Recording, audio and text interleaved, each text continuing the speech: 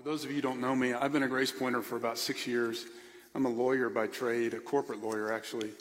I'm not a trained pastor or theologian. I've never spoken to a church like this before. Those of you who've been with us a while do remember that I would occasionally get up and do the offering and beg for money and do that kind of thing. This is a little different than that. I think Stan and Elka asked me to do this because I've been involved with Open Table Nashville for about the last 3 or 4 years, and I'm not in any way an expert in the issues of people experiencing homelessness or people experiencing extreme poverty at all, not in the least bit. But I think I am somebody whose life has been changed, thankfully, in a very big way, in a way that was very needed by my experience in working with people who have experienced homelessness. And my hope for the remarks that I'm going to make before Roy and Steve get up and talk about what this church is going to try to do in partnering with Room in the Inn and Open Table Nashville and the practical way that we can get involved is to tell you a little bit about how I have experienced or how I frame within my Christian life the church's role and my role as a Christian, as a follower of Christ, with people experiencing homelessness and people in extreme poverty, and how we even think about, as Americans, what extreme poverty is. As an aside, the weirdest thing about this, getting up here and doing this, is I didn't know what to wear. Like when I got ready today, I don't have any black V-necks. So I thought, I didn't know. I wear a suit to work every day, and I thought maybe if I wear a suit, and I grew up Southern Baptist, I don't know if I know we've got Southern Baptists here. We dressed up. So this is new for me. And I thank you for being here. Thankfully, George is blowing Tennessee out right now, so maybe you got bored with a game and came here. So Stan and Elka asked me to deliver what is essentially a sermon and a message on this issue. And with the humility of somebody who's not trained in this, but with hopefully the sincerity of someone who way too late in life has discovered this, I'd like to present a couple stories from the book of Mark that I think frame for us a way for us to think about this issue for our church and for ourselves and our own humanity. And there are two stories out of Mark that are two stories you've heard before, and they address poverty square on, and I think they're two of the most misused, widely interpreted stories out of the New Testament. And I'd like to offer a way that I, in my new experiences in life, and a lot of people who have worked in these areas may echo, that I kind of see them now. And I'll tell you the way that I look at these stories are a lot as a lawyer looks at a story, and that is we break it down and we look for context.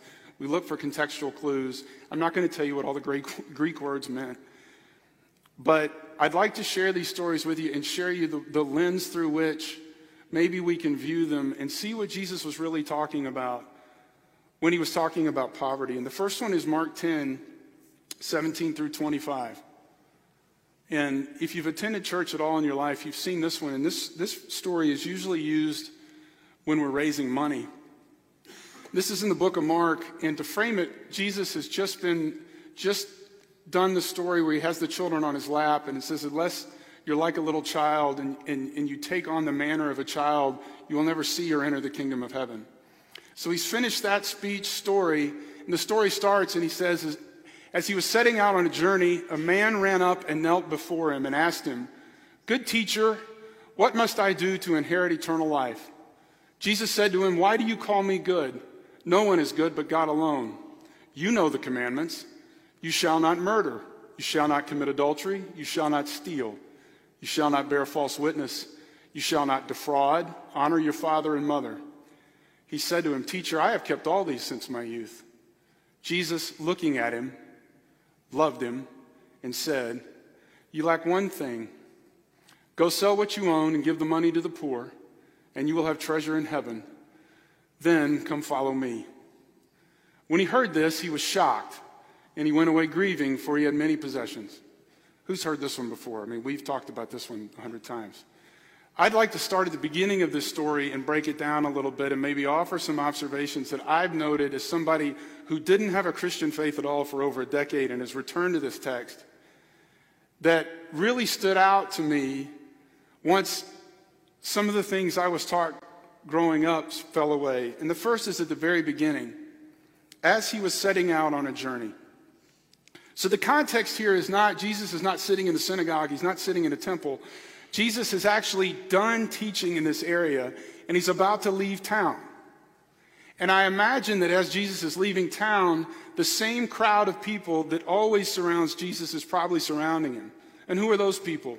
The poor, the sick, the needy, people with immediate and incredible desperate need.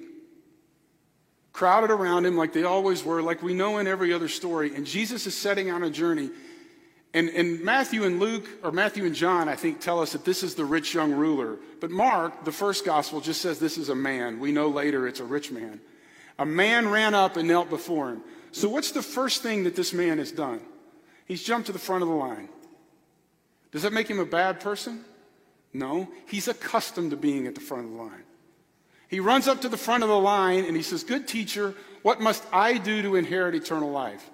In the parlance of that time, what he's saying is, "Good teacher, what do I need to do to get to heaven?" In other words, what do I need to do to make sure that life is as good as it is right now when I die?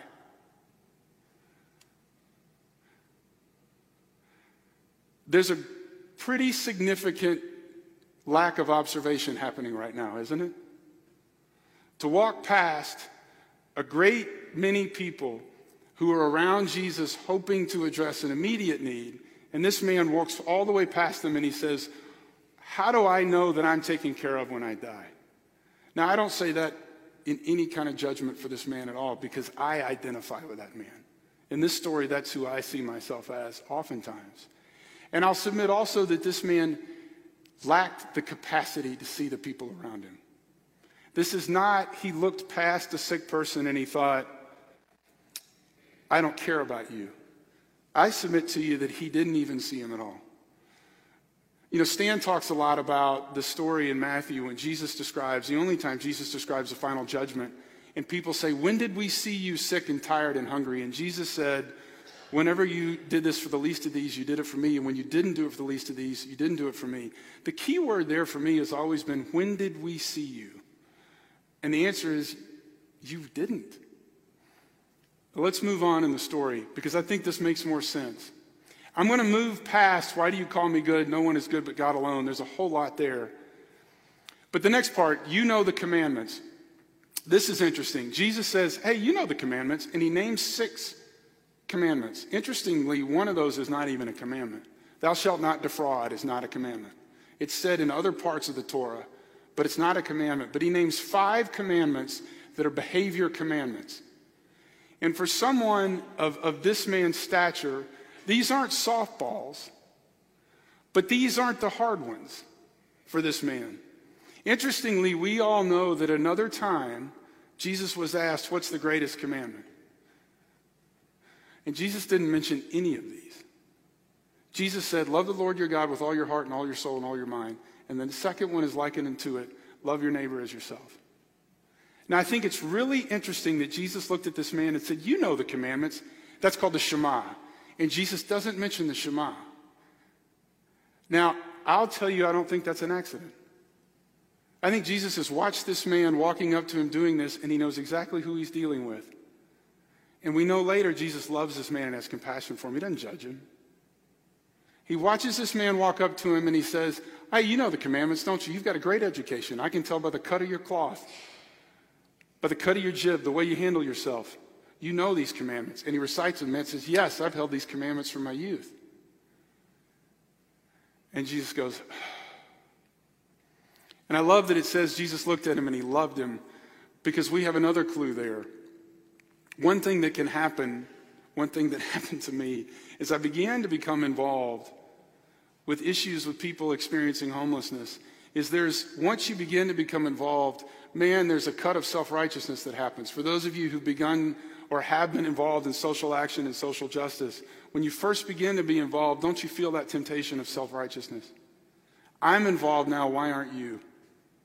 We're in this group now, why aren't you? And we know very clearly that's not how Jesus sees this. He doesn't look at this man of every privilege imaginable in this culture and say, how dare you?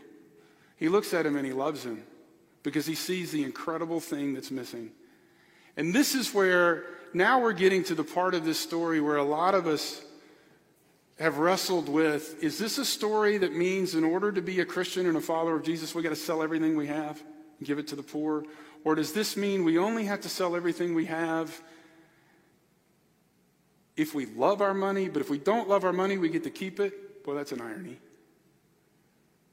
Jesus says, Jesus is thinking, I think, consider this. Jesus just watched this rich young man run all the way to the front of the line, past all of these people in deep immediate need, and ask about what happens to himself when he dies. He just confirmed that the man has read the Torah his whole life and missed the entire deal. And the man confirmed that he did. And Jesus says, hey, you lack one thing. Now this is curious. Jesus says you lack one thing. He said, go sell everything you own, give it to the poor so you'll have treasure in heaven, and come follow me. Well, that's three things.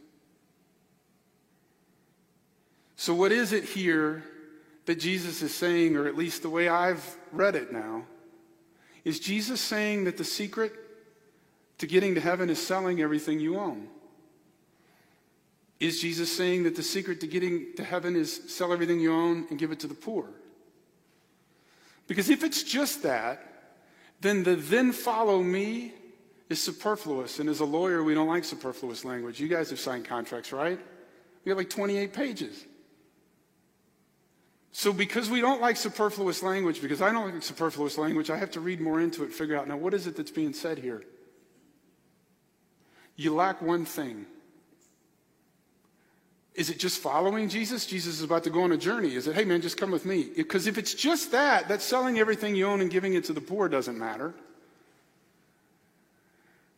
Here's the suggestion I'll make to you for this story before we move to the next one.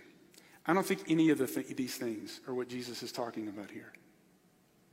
I think what Jesus is saying to him is, you lack one thing, young man. And I can tell you that I think this is what Jesus is saying because I think Jesus has said it to me. You lack one thing. And before you can even figure out what that is, I need you to sell everything you own. I need you to give it to the poor. You don't even know who they are. And I need you to follow me because I'm about to go on a journey. And it's possible that along this journey, if you'll get to know these people around me, if you'll get to see and do the things that I do, you'll figure out what it is that you lack. You'll figure out that later in the story, when I say the greatest commandment is to love God and the next one is like unto it, love your neighbor as yourself, you'll go, oh my goodness gracious. Now I'm going to elaborate on 2 points that are germane to this congregation and to this ministry in a second. But I want to go to the second story, talk about it, and bring it back. So the second story is in Mark 14, verses 3 through 9. This is a story that has been, I think, who am I to say? I think this story may have been misused. Verse 3, while he was at Bethany in the house of Simon the leper, as he sat at the table, a woman with an alabaster jar of very costly ointment of nard a woman came with an alabaster jar of very costly ointment of nard, and she broke open the jar and poured the ointment on his head. But some were there who said to one another in anger, why was the ointment wasted in this way? For this ointment could have been sold for more than 300 denarii and the money given to the poor. And they scolded her. But Jesus said, let her alone. Why do you trouble her? She has performed a good service for me. For you always have the poor with you, and you can show kindness to them whenever you wish. But you will not always have me. She has done what she could. She has anointed my body beforehand for its burial. So what's the context of this story? This story, we've heard it in different ways. I think in John, this is Lazarus' house. It's not Simon's house. The woman turns out to be Mary in John's version of the story. But in Mark's gospel, which was the first gospel written, it's a woman. We don't know who she is. It's Simon's house. Mark has this story happening almost immediately before Jesus is arrested. And Jesus is there at dinner, and this woman brings to him this jar of ointment. 300 denarii is about a year's wages for a common day laborer. So for the people that Jesus may have been associating with, this is a fortune. This is probably an absolute fortune for her, and it's probably not too much to assume that this represents almost all that she has. The other thing that I think is interesting, or one of the other things that I think is interesting, well, let me back up on this story. How many times have you guys heard the phrase, "the poor you will always have with you"? Heard that? Let me tell you one of the ways in which I've heard it that kind of gave me one of those twitches. You get one of those sometimes, like your eye does that thing when you hear it. Rick Perry, the former governor of Texas, and I guess he's still the Secretary of Energy. I don't know. He ran for president a couple of times. Governor Perry, former Governor Perry, was interviewed by Salon magazine. And one of the questions in his interview, he was talking about his Christian faith and how his Christian faith influenced his governorship in ideas about marriage, in ideas about abortion, and how that influenced. And the interviewer asked him, well, what about the war on poverty? How do you see yourself or the role of government in addressing the issue of poverty in the state of Texas? And he said, that just hasn't been a point of emphasis for me. Even Jesus said, the poor you will always have with you. Now, some of us can go, yeah, and some of us may be saying, oh my goodness gracious. But at some point in most of our lives, if we were raised in the church or if we were raised around church people, we've probably heard something like that. This idea that poverty is an inevitable thing. And that Jesus is saying, or maybe the story is Jesus saying, look, you guys keep taking care of the poor, but I'm about to die, take care of me. I'm special, I'm the Messiah. Remember Son of God, that whole deal I was talking about earlier? But I think there's more to it than that. I think Jesus is trying to tell them something here. And this is what I think he's trying to tell them. And this is where it circles back to the first story. We're going to go back to the Torah. Can I get the Deuteronomy? There. This is from Deuteronomy 15. This is in the Torah. This is the law. Verse 4. There will, however, be no one in need among you, because the Lord is sure to bless you in the land that the Lord your God is giving you as a possession to occupy. If only you will obey the Lord your God by diligently observing this entire commandment that I command you today. When the Lord your God has blessed you as he promised you, you will lend to many nations, but you will not borrow. You will rule over many nations, but they will not rule over you. If there is among you anyone in need, a member of your community in any of your towns within the land that the Lord your God is giving you, do not be hard-hearted or tight-fisted toward your needy neighbor. You should rather open your hand, willingly lending enough to meet the need, whatever it may be. Be careful that you do not entertain a mean thought, thinking the seventh year, the year of remission, is near. By the way, this is under the Torah. If you lent somebody money every seventh year, you had to forgive the debt. That's what this is referring to. The seventh year, the year of remission, is near, and therefore view your needy neighbor with hostility and give nothing. Your neighbor might cry to the Lord against you, and you will incur guilt.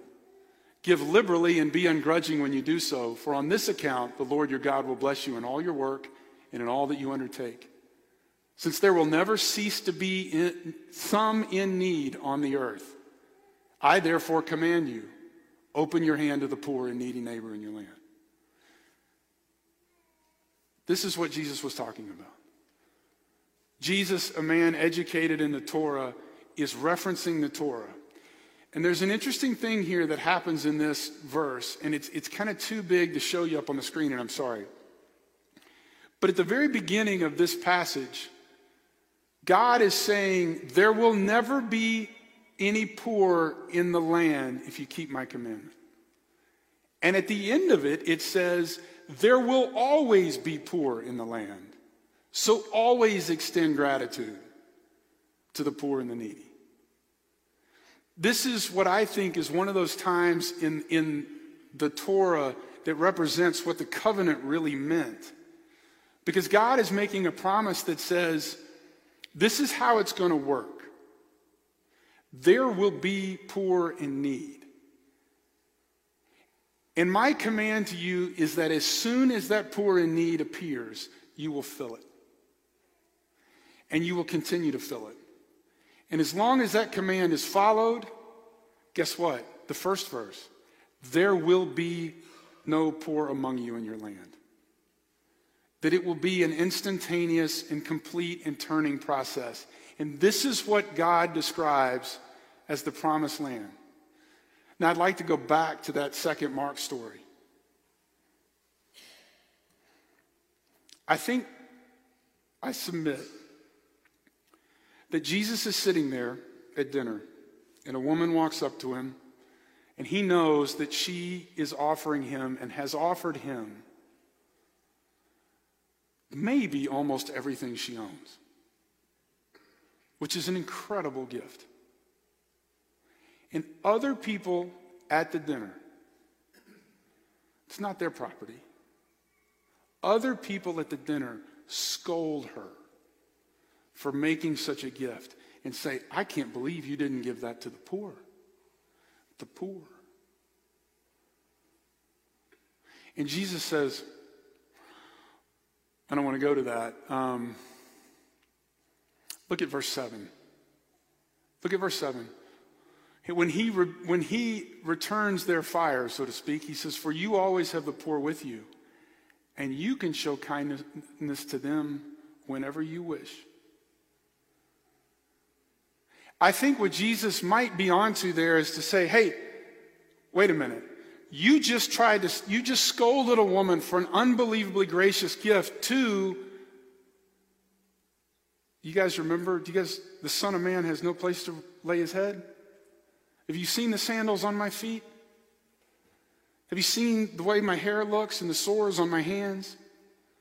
Do you have any idea what's about to happen to me or what has happened to me? She just made an unbelievable sacrifice to a poor man. And I'm going to give you the Torah and God's promise. And the Torah and God's promise is whenever there's poor, you're supposed to fill that need right away. And he says to them, the poor you will always have among you. And you could help them anytime you wanted, which is almost like saying, and you could have been helping them anytime you wanted. And you're going to rebuke this woman for this right here? So what do these two stories have in common? And what do they have to do with work with Open Table Nashville? What do they have to do with Room in the Inn? I'll tell you what I think they do. There's there's a phrase in this story that's used a couple of times that's deeply troubling to me because it's a phrase that I use. And there's nothing wrong with using this phrase. There's nothing wrong with any of this. I want to get rid of that idea right away. And it's the poor, the homeless. There's a problem that we use labels to describe groups of people who aren't like us. We know that, right? We get that. I mean, we get on Facebook for a second and we get to talk about blacks, athletes. But in this case, the poor and the homeless is an incredibly damaging label because what it conjures in our minds subconsciously, we all know it. If you close your eyes and I said the homeless, a lot of us are going to conjure images that kind of look the same. They're nameless. They're faceless. And we don't have any real idea what that experience is like. And that's the way that it is. And I think Jesus is onto something when he says to the rich young man, go sell everything that you have and give it to the poor. Because Jesus just watched the guy walk by all of these poor people. He knows, and you don't even know who they are. And that's not an indictment. That's this is a group of people who are an other from you. You don't see yourself in them and you don't see me in them. And that is, your humanity is limited by that. Because he could have said, or maybe we can say, as we do work with the homeless community in Nashville, I'm not going to go help the homeless. I'm going to go help Beetlejuice. I'm going to go help Papa Smurf or Ben or Larry or Susan. It's the problem of a label. And I think Jesus looked at the people at that dinner and he says, hey, the poor you're always going to have with you and you can help them anytime. A poor man sat in front of you and you didn't even recognize it.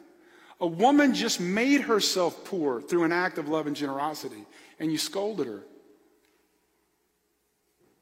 So the first thing that can happen for us in our own humanity, I think, as a church, something that's happened in fits and starts for somebody who needed it like me, is to begin to have an identity, to create an identity where a label once existed. And here's the second thing. We live now in a culture that economics and property are almost the only thing that matters. And even if you sit at about the 25th percentile in economics in our culture, you are light years above someone who sits at the 0 percentile. And there is almost literally no way that you can even begin to imagine, that I can even begin to imagine what that existence is like without coming alongside of it. And why is it important that I imagine what that existence is like? So I can be woke? So I can be a good person? So Jesus will love me? No, it's for the sake of my own humanity. Economic privilege. We talk about privilege a lot. The principle or condition of enjoying a special right or immunity. See, the problem with privilege is not as it's so much as it's an indictment on us where we have to say, oh my gosh, I'm privileged and feel guilty. The problem with privilege is it's blindness. I literally cannot see what it's like to sit in your shoes, which means I literally cannot see myself in you. And if I cannot see myself in you, then I've lost something of my own humanity. Dorothy Day said, I can only love God so much as I love any person the least. And I think she was onto something there. But I would take it a step further and say, I can only love myself to the extent that I love the person that I love the least. And I can't even begin to love someone whose shoes I can't walk in. For our church, one more example, and I know I need to close. One more example. In the Sermon on the Mount in Matthew, Jesus says, blessed are the poor in spirit. And in the Sermon on the Plain in Luke, Jesus simply says, blessed are the poor. And we talk about, is that the same sermon? And Luke had a different interpretation. Matthew had a different. Are these different sermons? They happen in different places. The same one? I have no idea. But I think that the two relate to one another. And the way in which I think they relate to one another is that our economic privilege and our that creates a certain blindness in us. The blindness it creates is our spiritual poverty. And the spiritual poverty is that gap between my ability to see myself in all of you and my ability to see myself in only some of you. And I think then when Jesus said, blessed are the poor and woe to the rich in Luke, I think he could mean that quite literally, because he's saying blessed are the poor because, good gracious, at least they have a chance. At least at the bottom rung of a culture that values only money and power. They're divorced of any privilege they could possibly have and at least can begin the soul-making process. They got the best shot. And maybe then in Matthew when Jesus says, blessed are the poor in spirit, he really means blessed are those of us who realize we've got an element of spiritual poverty, who've at least had the opportunity to see it. The exciting opportunity that I think that Room in the Inn and Open Table Nashville present for our church, The opportunity that they presented me in my life is not something where I feel like I'm giving back. It's not something where I feel like I've been altruistic, and it's certainly not something where I feel like God wants me to and something's going to happen to me if I don't. It, in fact, has been something that has helped me discover my own humanity. And sitting down with a man who's turned 72 years old in a homeless shelter and talked about when he was a kid dreaming of becoming a professional baseball player. And seeing, that's me. That's me. One final story. What kicked all of this off for me is, those of you who know me know I'm an avid symphony goer. I have season tickets and I love to go to the symphony. And I was going to the symphony one night and I walked down toward the Schermerhorn, and a man experiencing homelessness walked alongside me and he started talking to me and we were joking, and I knew the inevitable. I was going to be asked for money. And I thought I was a decent enough person that I wasn't going to give him money, but I was going to give money to a cause. So at least I felt okay about not giving him money.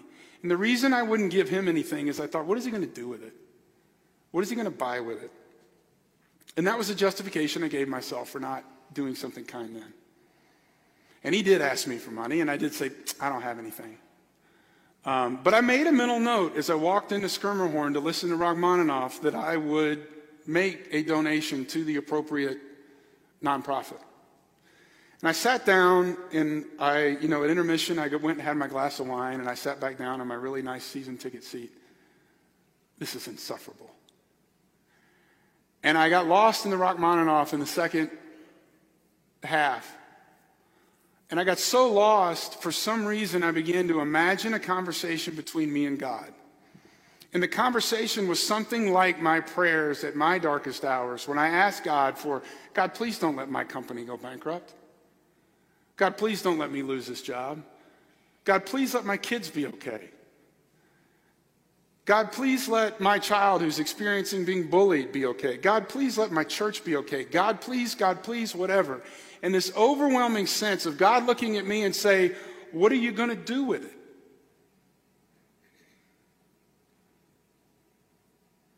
And I sat there in that symphony in a very expensive suit, wearing a very expensive watch. And I'm not saying that you should feel guilty for having nice things. What I'm saying is,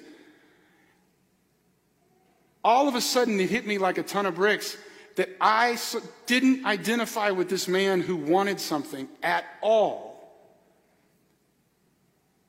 because I couldn't see my common humanity, except that in his world and in his commodity, asking me for a couple dollars is no different than when I ask God for things. You want to see God and Jesus and yourself and another human being, wrap your head around that idea. We are so fortunate, all of us, no matter where we are on the socioeconomic run, we are so fortunate that we can actually pray for things we want and have an expectation, maybe. We don't sit at a place in society where we literally day to day, hour to hour, minute to minute rely on the benevolence of another human being. And I think it would really expand our humanity if we do. It's expanded mine. And I do believe it is the calling of Christ. To circle back to the first story, I think Jesus looks at all of us and says, you lack one thing. To love your neighbor as yourself. Because your neighbor is yourself. Steve and Roy are two guys that are trench warriors in this area and with people experiencing homelessness. Steve and Roy are going to come up. Roy's going to talk about Room in the Inn, for whom he works, and some of the partnership that we have the opportunity as a church of doing there. Steve's going to talk about Open Table Nashville and some of the opportunities we have to do with Open Table Nashville. I hope that this is something we can become involved in, and certainly these guys are great resources. And if any of you have any questions about any of the things that maybe I do, feel free to ask. Thanks.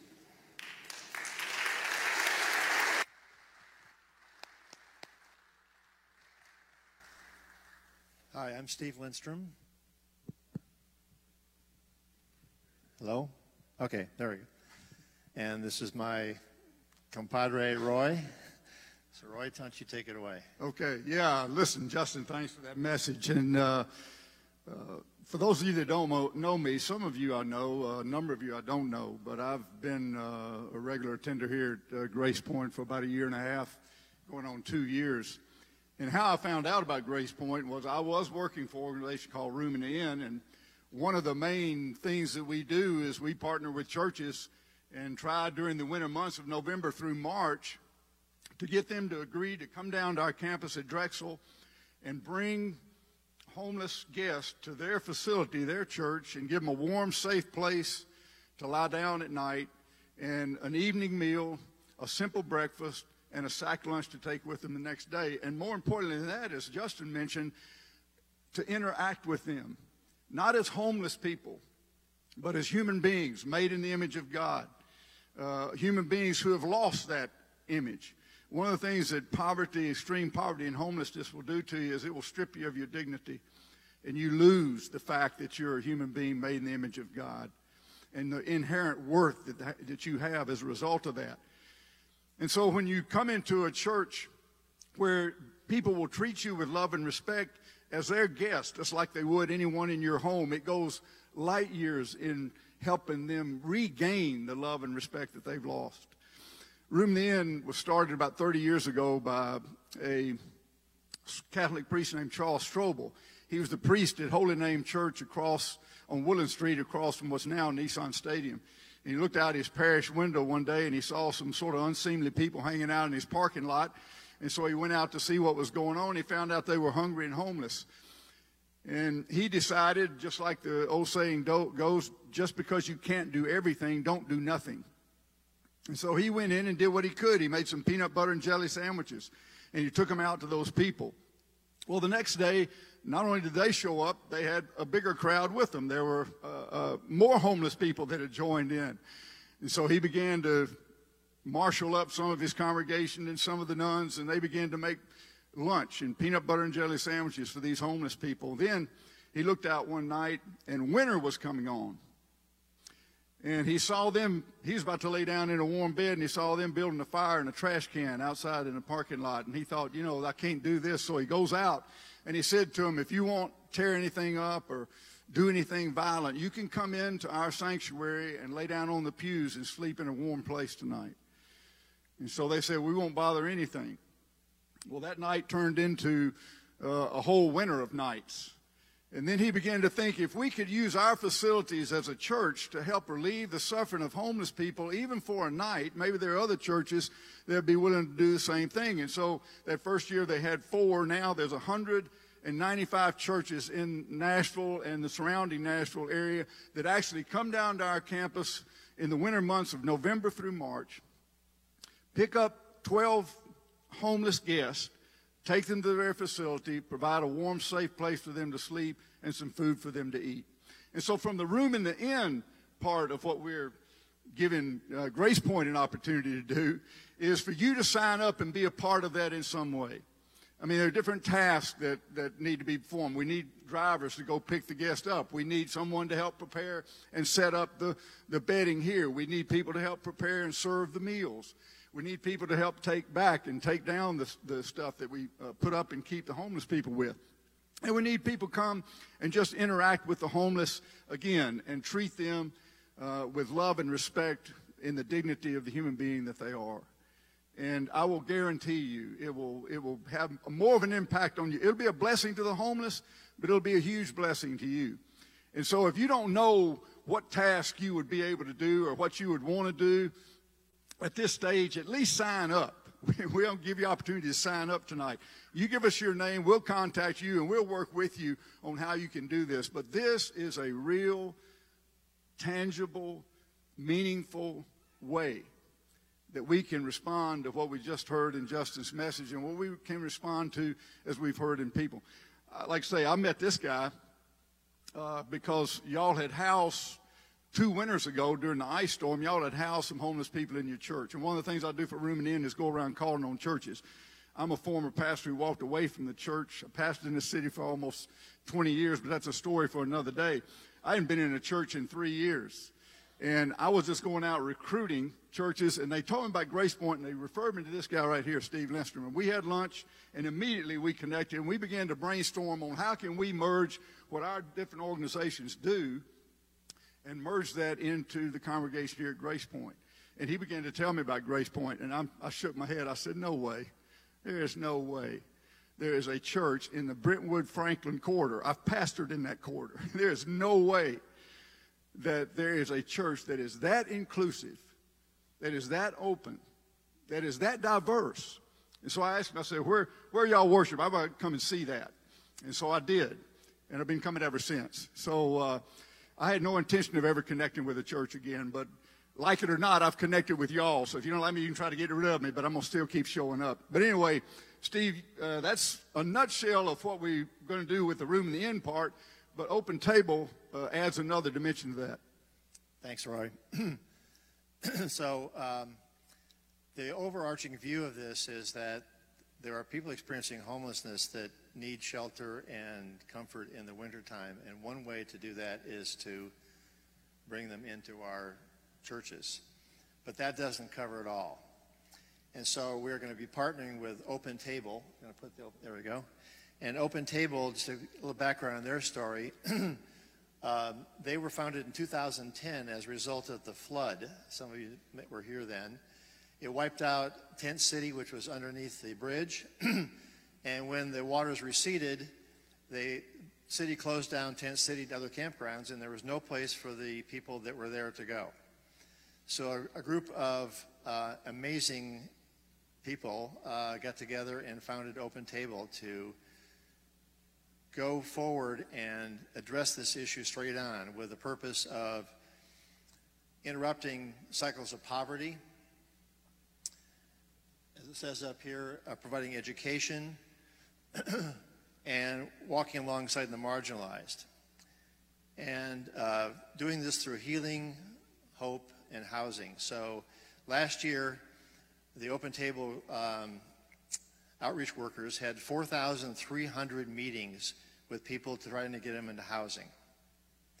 They were able, by a miracle, to get 112 in. I think that speaks to the problem. It is incredibly hard to get people who are experiencing homelessness or unsheltered people into housing, both in terms of where they're at and also in terms of the status of the community, where we've got 7,000 people with Section 8 and we have no apartments ready for them. Zero. So, and there's apartments closing down. So getting 112 in is an amazing feat. And we'll be working with this group of people who have changed my life.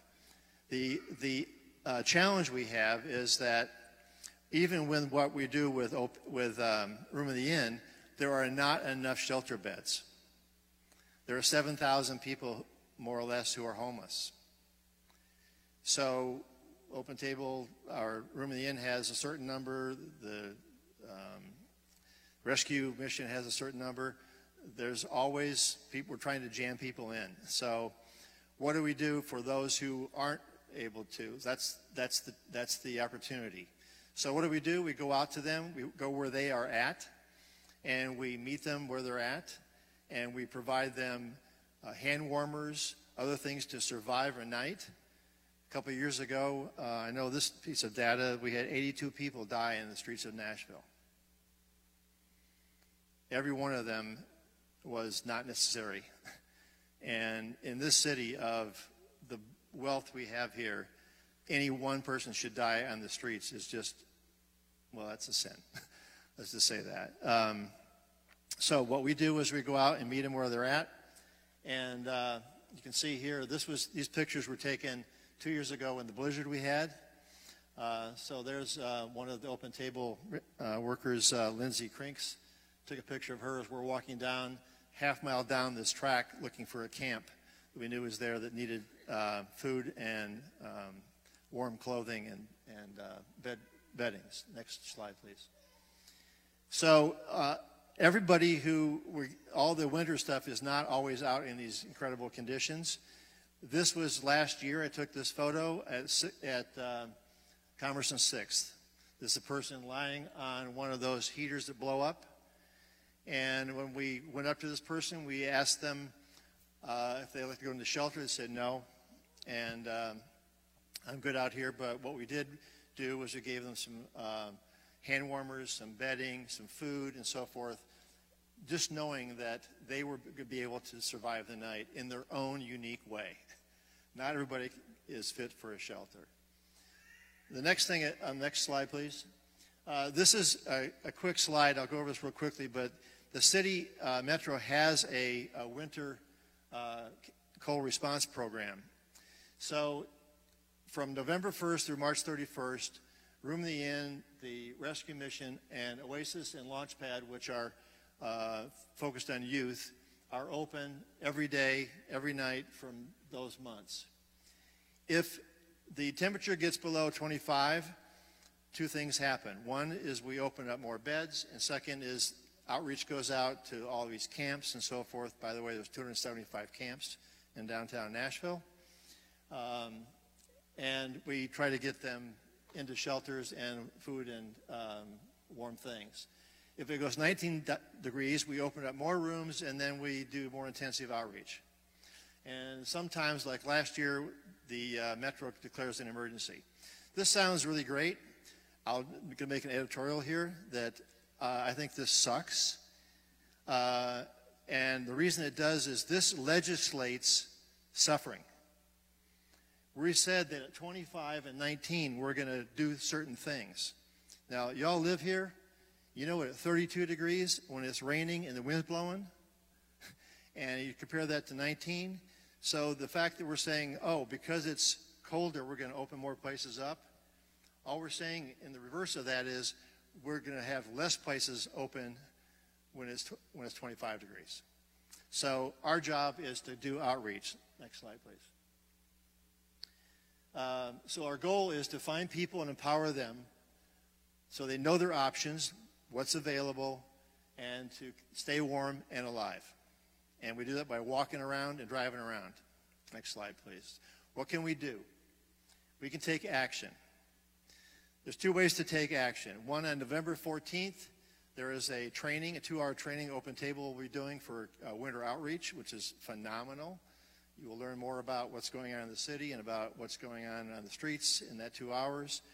And if you can't make that, you still can volunteer to do this because you don't have to be trained to go out. We need people who are drivers, people to walk along who just carry stuff. We go out and carry backpacks and stuff with us. And it's always safe, and we're always in teams. And so there's a place for anybody to fit in this. And to Roy's point and to Justin's point, walking alongside people experiencing homelessness will change both of your lives. And in my own experience, I have seen in others myself, and sometimes it's not so pretty. But one thing I know is that after I get to know someone else's story, that we're all the same. We're all the same. So today, we'd like to have you search your heart and see what actions you can take. In front of you or with you, you have some sign-up sheets that look like this. If you would please fill these out if you're interested, and either working with doing the Room of the Inn, we're going to do it every other Wednesday here, right over here, for 12 guests. And we need all the kind of things that Roy talked about, and they are listed on the back of the form you have there. If you're interested in doing the winter outreach with Open Table, you can sign up for either the training or just to volunteer, and we'll be contacting you. Roy and I will be outside to answer any questions and have further discussion, and at that point, I'll turn it back to Stan. Still, Steve and Roy and Justin, how much we appreciate them.